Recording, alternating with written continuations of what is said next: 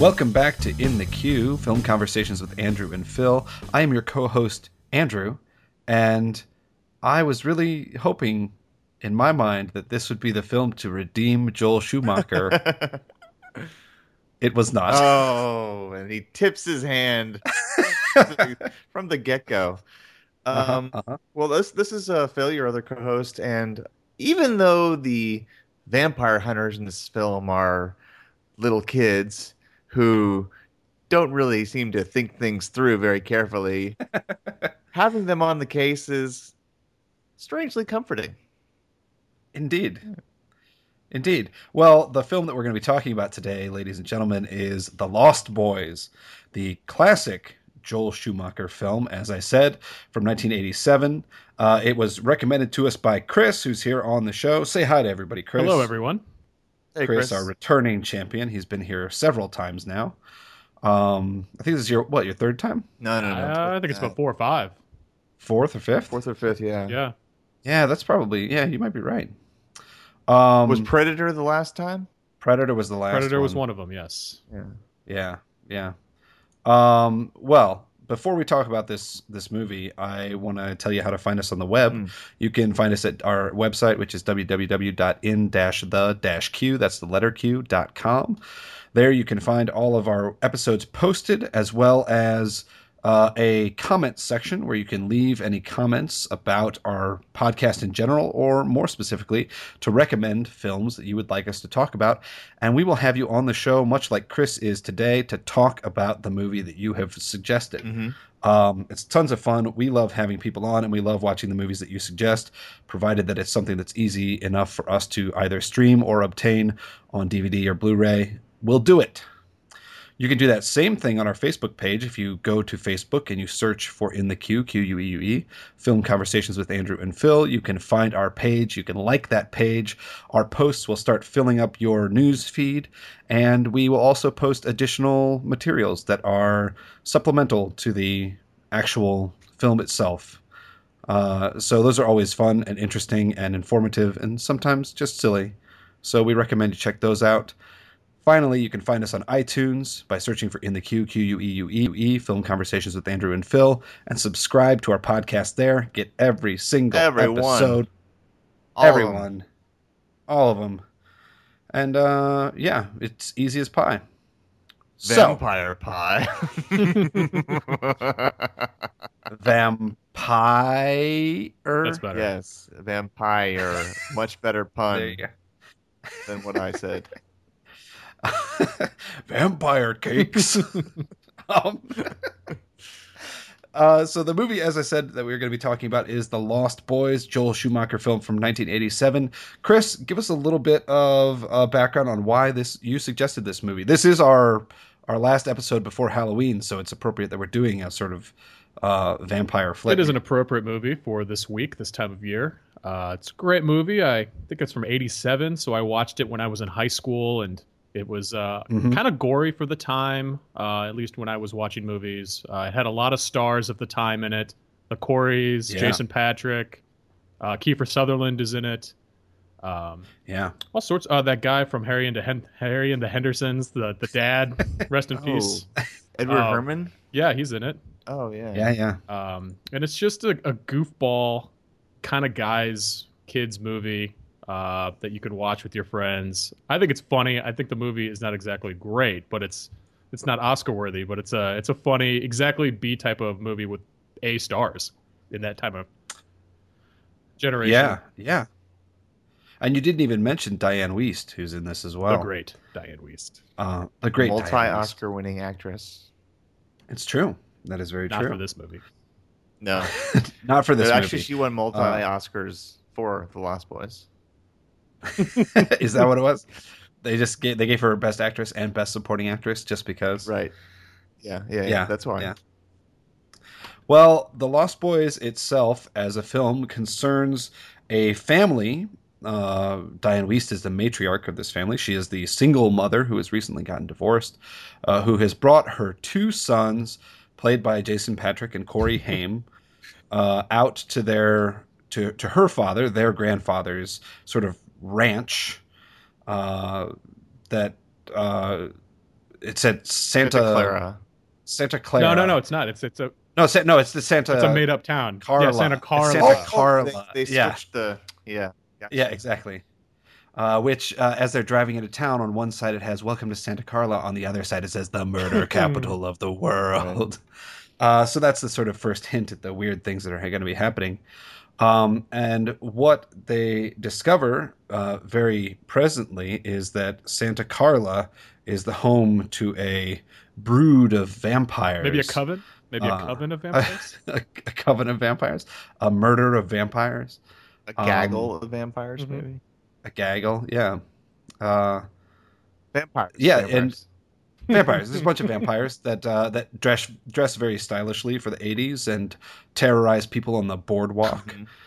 And they end up turning Michael, played by Jason Patric, which is the older brother of the two, into their sort of vampire in progress, if you will.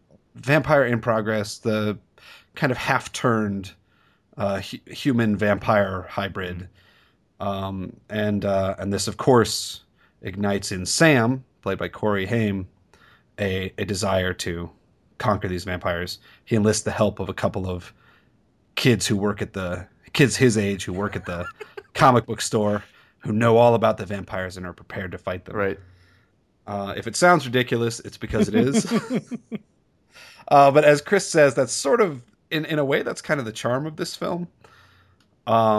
It is fun, and it is very 80s in a lot of ways. Yeah. Richard Donner, I think, was a producer on this, executive producer on this.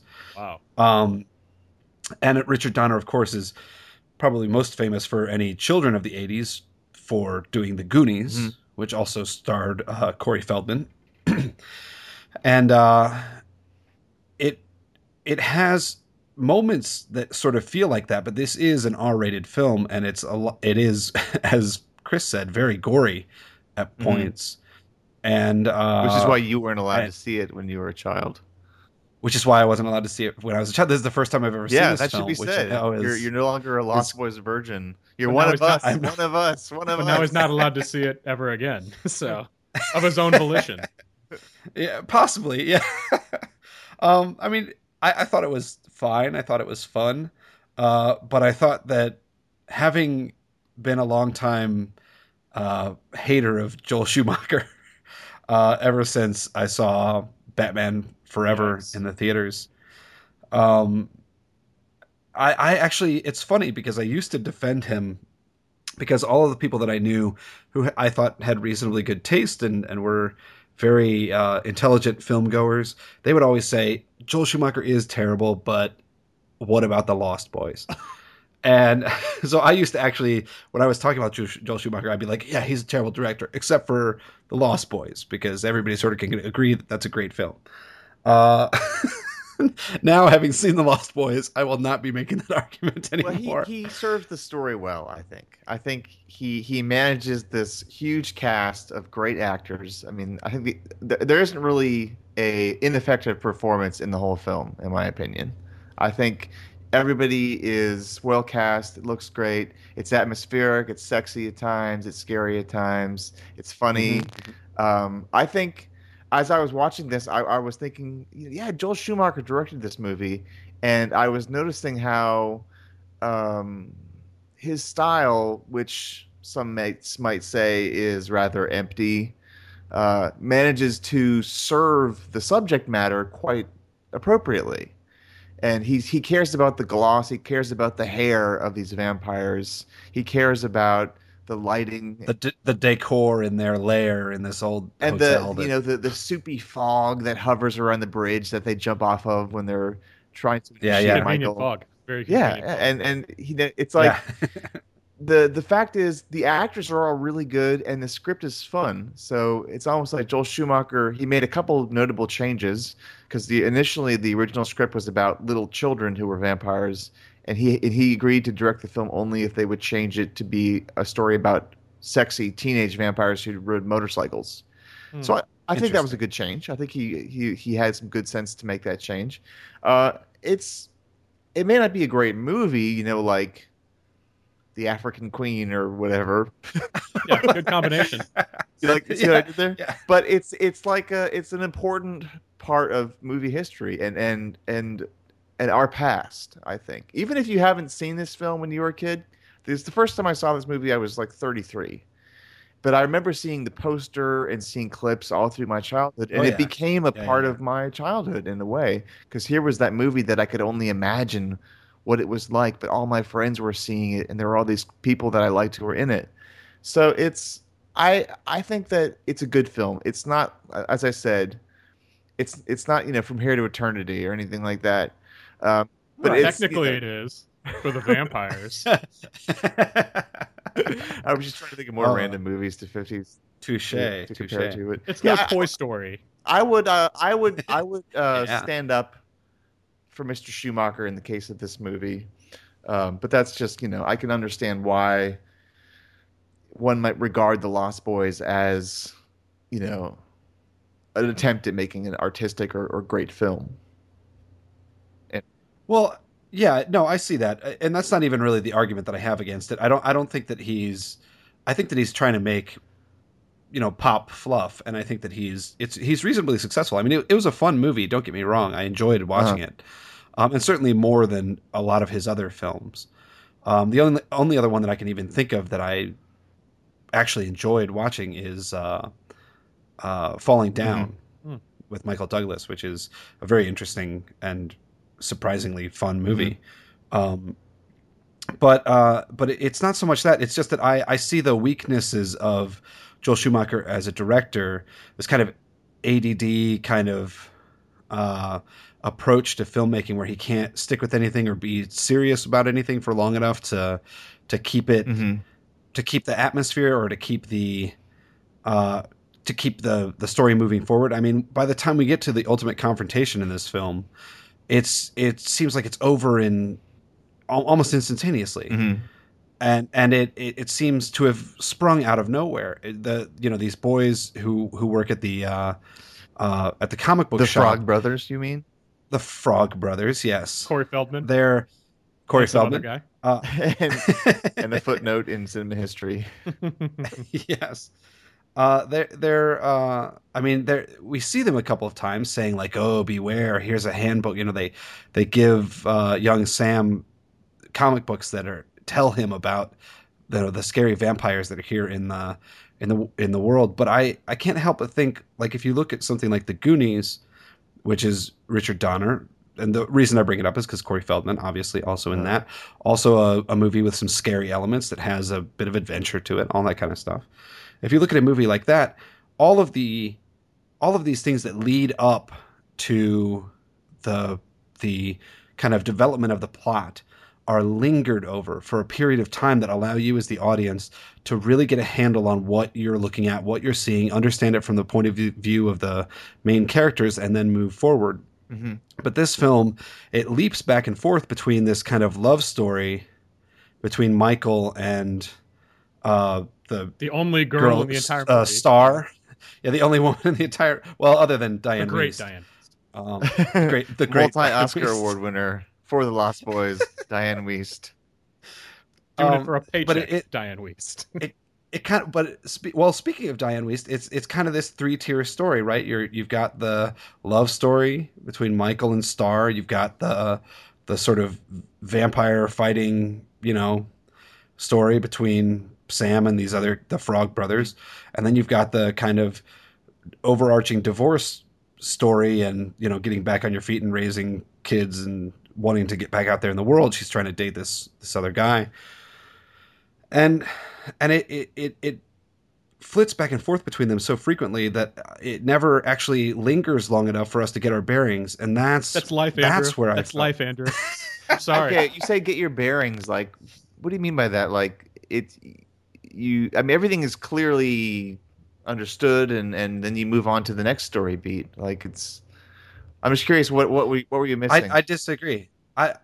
Because I think that, like, for instance, they hand him the comic books and they say this is a think of this more as a manual, right, than a comic book, because he's like, I don't read horror It's a damn comics. good comic. They're like, It's a it's a good comic book. But then we only ever see him actually looking at the comic book once. He doesn't approach it as a manual. He doesn't learn anything from it. The Frog Brothers are ultimately the people who end up doing just about everything. Uh-huh.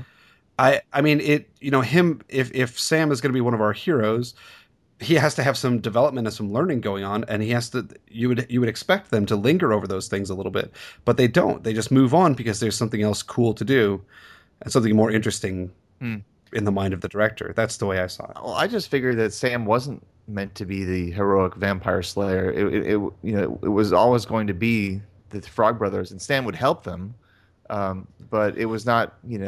But they're such tertiary characters. I mean, they're barely in the movie at all. No, they're in the movie. They're like 25% of the movie. They get like an even stronger role as the film progresses because they're ones. Yeah, yeah, they're the heroes. Sure, but it's over. It's like an hour or more into the film. I'm just saying it's more than an hour into the film before that happens. So you're saying? I mean, honestly, like they maybe have a total of 4 minutes of screen time before the hour mark. Well, and it's only an hour and 40-minute movie. But I mean, it's nonetheless. So maybe they are not. It's not set up from the very beginning that they are going to be the ones who kill the vampires, but soon enough that is set up. Yeah, it is set up, but then like I as a film goer, I want to see some justification for that. I want to see some relationship develop between them and Sam instead of having them just be stand-ins for some sort of Van Helsing character that comes through in a pinch. This movie has so much going on. There's so many relationships that are chronicled in this story that are given almost equal importance. And yeah, it's, I guess, like Corey Feldman and his dog. Corey Haim and his dog. Get it right, man. Yeah, it's a prominent relationship in the movie. It is. But I don't know. I mean, I feel like it seems like you were kind of building up in your mind of what you wanted the movie to be, and it turns out that it didn't actually turn out that way. No, that's not it at all. This is all done in retrospect. This is all me looking back at it and saying, why was I dissatisfied with this film at the end of it? And these are the reasons that I came up with. These are the reasons that I felt like I was dissatisfied with it. Well, I think it is narratively haphazard. I think if you'd seen this movie when you were younger, both of you, to be honest with you, I think you would have a different opinion of the film. You know what I mean? Probably You've very seen true. it when you're an adult in your 30s, and everything is outdated. The script seems real cheesy. But when you were a kid, this is the kind of stuff that like boys especially loved watching. Vampires. This reminded me as a kind of like a slapstick, almost like not like in the Silver Bullet type of mindset with the Stephen King werewolf movie. Yeah. Also Corey Haim. Exactly. Yeah. See? You can't get rid of those guys in the 80s. So no. But I think if you had a different mindset going into it, back in the day when everything was scary, like you said, you couldn't see those movies. But if you had ended up seeing it, it's scary. And as you grow older, the scariness goes away, but the humor rises, and you see a lot of innuendo and stuff from the humor that you wouldn't have gotten back in the day. And that's why I kind of like this movie, just because it brings me back. It's nostalgic. It brings me back to my childhood of watching it and whatever have you. But at the same time, it's every time I see it, I can always take a laugh at a Corey, or see Kiefer Sutherland when he looked like he couldn't even shave yet. So yeah, but it's not really about the plot. It's really just about the journey, the adventure of seeing this movie. So yeah, and I'm my criticisms of it make it sound like I enjoyed it less than I did. I actually enjoyed it a lot. I really had fun watching it. I just ultimately was left dissatisfied, and I do think that some of the performances in it are great. I actually think Kiefer Sutherland is fantastic in it, and all of those images that you mentioned before, Phil, those kind of indelible images from my childhood that I knew of from this film, all involved him. As like either him like coming up to the camera with those eyes and the fangs, or that moment when he's like up in the corner of their house, on the beams of the house, and he's looking down, he's peering out of the shadows. Like really cool, really interesting, really fun imagery in the film. And to top it all off, a really excellent performance by Kiefer Sutherland. I criticize it, but I still had fun watching it. And I do think that you're right, Chris. Like a lot of that humor Like it's a lot funnier than I expected it to be. Yeah. Like a lot funnier than I expected it to be. I don't think actually, it just takes itself very seriously. So it doesn't. Yeah. But for me, the letdown is I feel like it's a little bit too humor centric, Yeah. because for much of the film, it sets up the fear of these vampires in a pretty effective way, and it had my attention, and I was even kind of reverent towards these characters because they scared me a little bit. But then when it starts to get a little bit more cartoonish with some of the dialogue and some of what the Frog Brothers are doing and saying, it reminded me of a problem that me and Andrew have talked about with certain superhero films, where you're caught up in the action of something, but then the filmmakers feel the need to kind of undercut that excitement with some jokes, and it has that exact effect. You kind of like you become less excited, less thrilled, and then you get distracted, and then you laugh for a little bit, and it's amusing. A lot of the humorous moments in this film are still funny, 30 years later. My God. But at the same time, it could have been more frightening. It could have been more involving. And I I understand. don't really know. Like, it's almost like they knew that they wanted younger kids to be the audience for this story, even though they weren't allowed to see R-rated movies at the time. I think that's true, but at the same time, I think that humor, there is a multitude of places where there is probably a little bit over humorous sections of the movie. But I think that same time, a lot of that humor comes right after a very violent scene or right after a gory scene where it kind of cuts it. So you're not all amped up the entire movie. But I get it. I understand that if that's what you want throughout the movie and that's what you're looking forward to, that interlude can be very distracting. Yeah, and that's sort of that. I mean, you're kind of pinpointing, Phil, a little bit of what I was talking about earlier, which is just the idea that I think that in it trying to sort of be a lot of different, it trying to serve a lot of different purposes, and in it trying to be scary at the same time as being funny, it could have committed to one or the other to help develop it more. Like I feel like it's our investment in the characters in a dramatic sense, in terms of the fear that we feel for them and the mortal danger that they are in, is more acute because the film spends more time with that. So then when we get to these humorous asides, sometimes they seem a little bit thrown in because we haven't spent time like developing, for instance, the Frog Brothers and having that be like a real relationship. Like they seem to exist in a vacuum. They seem to exist outside of the rest of the... God, you love the Frog Brothers, man. The rest of Santa Carla, yeah. Well, now you're touching on something, Andrew, that's interesting to me because,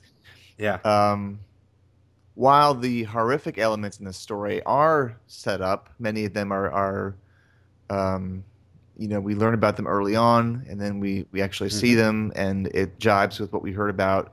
The humor kind of, most of it comes out of left field all the time. Like it's usually just kind of a spontaneous remark that somebody makes after something scary, like Chris was saying, to kind of undercut the tension. The only like running gag that I can recall, and having seen the film now a second time, is the thread about the crazy grandpa and how he's always doing something crazy. He's always, and that kind of humor, I think, because it was set up.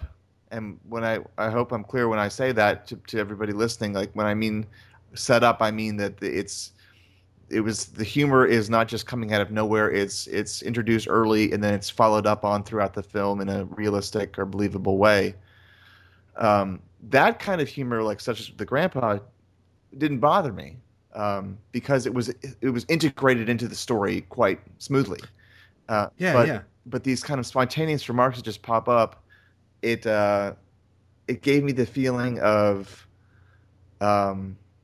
almost feeling dissatisfied or cheated with what I was seeing and hearing, and I don't know if that's kind of how you felt about the Frog Brothers, the Frog Brothers, and the way that you were wanting Corey Haim to be set up as the hero of this story, and he actually was not set up that way.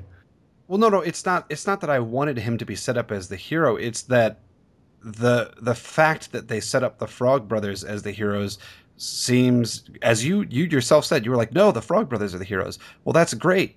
Why would you make a tertiary character in your story the hero of the story? Like, why would you just bring them in the third act and then be like, haha, look who saves the day? That seems bizarre to me. Maybe it's like John Goodman in Arachnophobia, like they bring him in the third act. He's the spider killer. But actually they bring him in the second act, and he's dispensed. It's not exactly the same sort of a thing. He doesn't turn out to be the savior that they think he's going to be, right? But it's the idea that I just didn't feel like there was enough setup for the payoff. The payoff did not match the setup. That's what I'm talking about. You look at the Goonies. I'm going to mention this one more time, and then I'll promise I'll stop talking about the Goonies. It came out 2 years before this one did, and in that film you establish the relationships between all of the friends early on in the film, and then you develop it throughout, so that when things happen in the end of the film, when you get to the climax of the film and people are behaving in ways that you can expect them to behave, or unexpectedly, depending on who they are and what they're doing, then the payoff is much greater because you've actually invested the time to develop them. The Frog Brothers, prior to the end of the film, they're almost non-existent characters. I was shocked that it was even, everybody talks about this movie as a Corey Feldman movie, and I was like, Corey Feldman's hardly in this movie. Chris, how do you where do you weigh in on these points? Well, gentlemen, I have nothing to say about the Frog Brothers. Yeah, I mean, your points are valid, but I think this movie is not made to be hashed out in terms of cinematic You're probably excellence. right. Yes. I think it's just made to be watched and enjoyed, and not to be thought about, and not to worry about whether the Frog Brothers are the true heroes of the movie, or whether Corey Haim's wussification is perfect, and whether or not Kiefer Sutherland can hang from a corner well. It's just a good movie to just watch at this time of year. I'm not saying it should be award worthy, but no, it's campy. It's fun. It's a campy, kitschy movie. Yeah. It's very of the time. Like it's a great kind of like 80s, that saxophone playing rock star. Oh yeah, in the beginning, shirtless and greased up, so greased up, just like cut from marble and greased up, and playing the saxophone. I mean, if there's something more 80s that you can point me towards, I would like to know what it is. Yeah. Oh my God. Amazing. Yeah. Amazing. But I think, it's fun. As Phil said, the performances are good in this film. And despite my gripes, it was still a very entertaining watch. It's good, kind of mindless Halloween. Yeah, that's exactly what it is. Fun, And it should be said that in a matter of interesting trivia, this film came out in 1987, which was the same year that another notable vampire film directed by Catherine Bigelow came out, called Near Dark. Oh, yes. Is an excellent movie, actually. A really good vampire flick. But that one also takes itself pretty serious. It does. It's more serious. And another bit of trivia regarding that film is Joshua John Miller is in the film Near Dark as one of the vampires, and Jason Patric is his half brother. Oh, really? So same year, same general family. And one note of trivia for this movie, I don't think you guys know, but this was actually based on actual events. So, and I'm kidding, this was not based at all on actual events.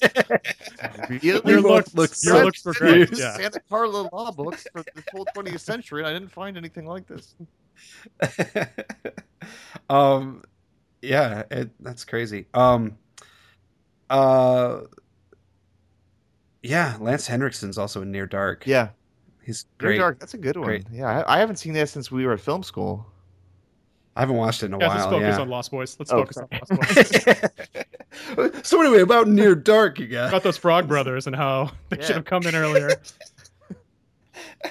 There were no Frog Brothers in Near Dark at all. No, but like it's fun to watch the Frog Brothers with their they take their vampire hunting so seriously, and they think, oh yeah, let's just fill this bathtub with holy water, which we steal from a church, and never mind. Which was a really funny bit. It was very funny because it's totally improbable, and there's no way that they could have filled their canteens with the holy water and gotten enough water to fill that bathtub unless they went back to various churches many times, which would have been a really funny bit, a nice funny montage to include in the film.